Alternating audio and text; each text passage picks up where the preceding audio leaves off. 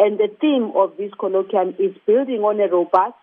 and sustainable policy environment that places SMMEs and co-ops at the epicenter of accelerated economic growth and development. It's a year later now that the department has been formed. So we're going to be looking at the issues that were raised from the very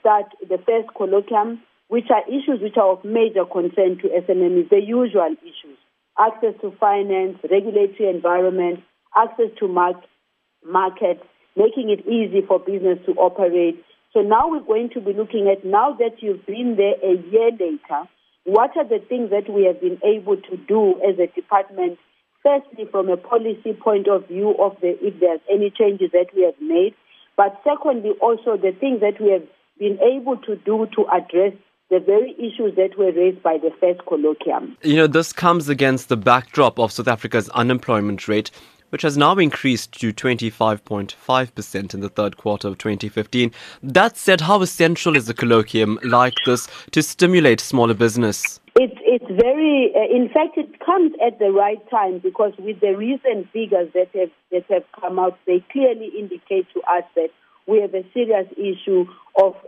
unemployment, and therefore the Department of Small Business Development and Cooperatives, as well as other role players, have got a role to play to reverse that.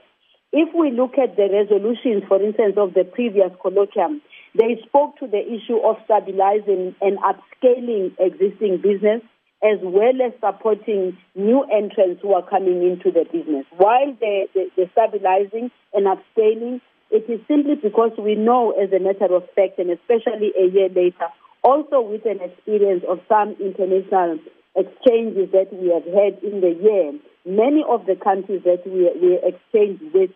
are pointing to the fact that small and medium enterprises are a way to go. Minister, can you say you've been successful in the year when there's currently a 25.5% unemployment rate in the country? Yes, in terms of the ones that we have managed to support and the ones that we have managed to sustain themselves and sustain the jobs. But believe me, that's just a drop in the ocean if you look at the broader challenges that are being faced by the country as far as employment is concerned. And therefore, as far as the department is concerned and our mandate is concerned, we think that we've done very well. But believe me, we've hardly scratched the surface in as far as what we need to do, because we're just a department a year old.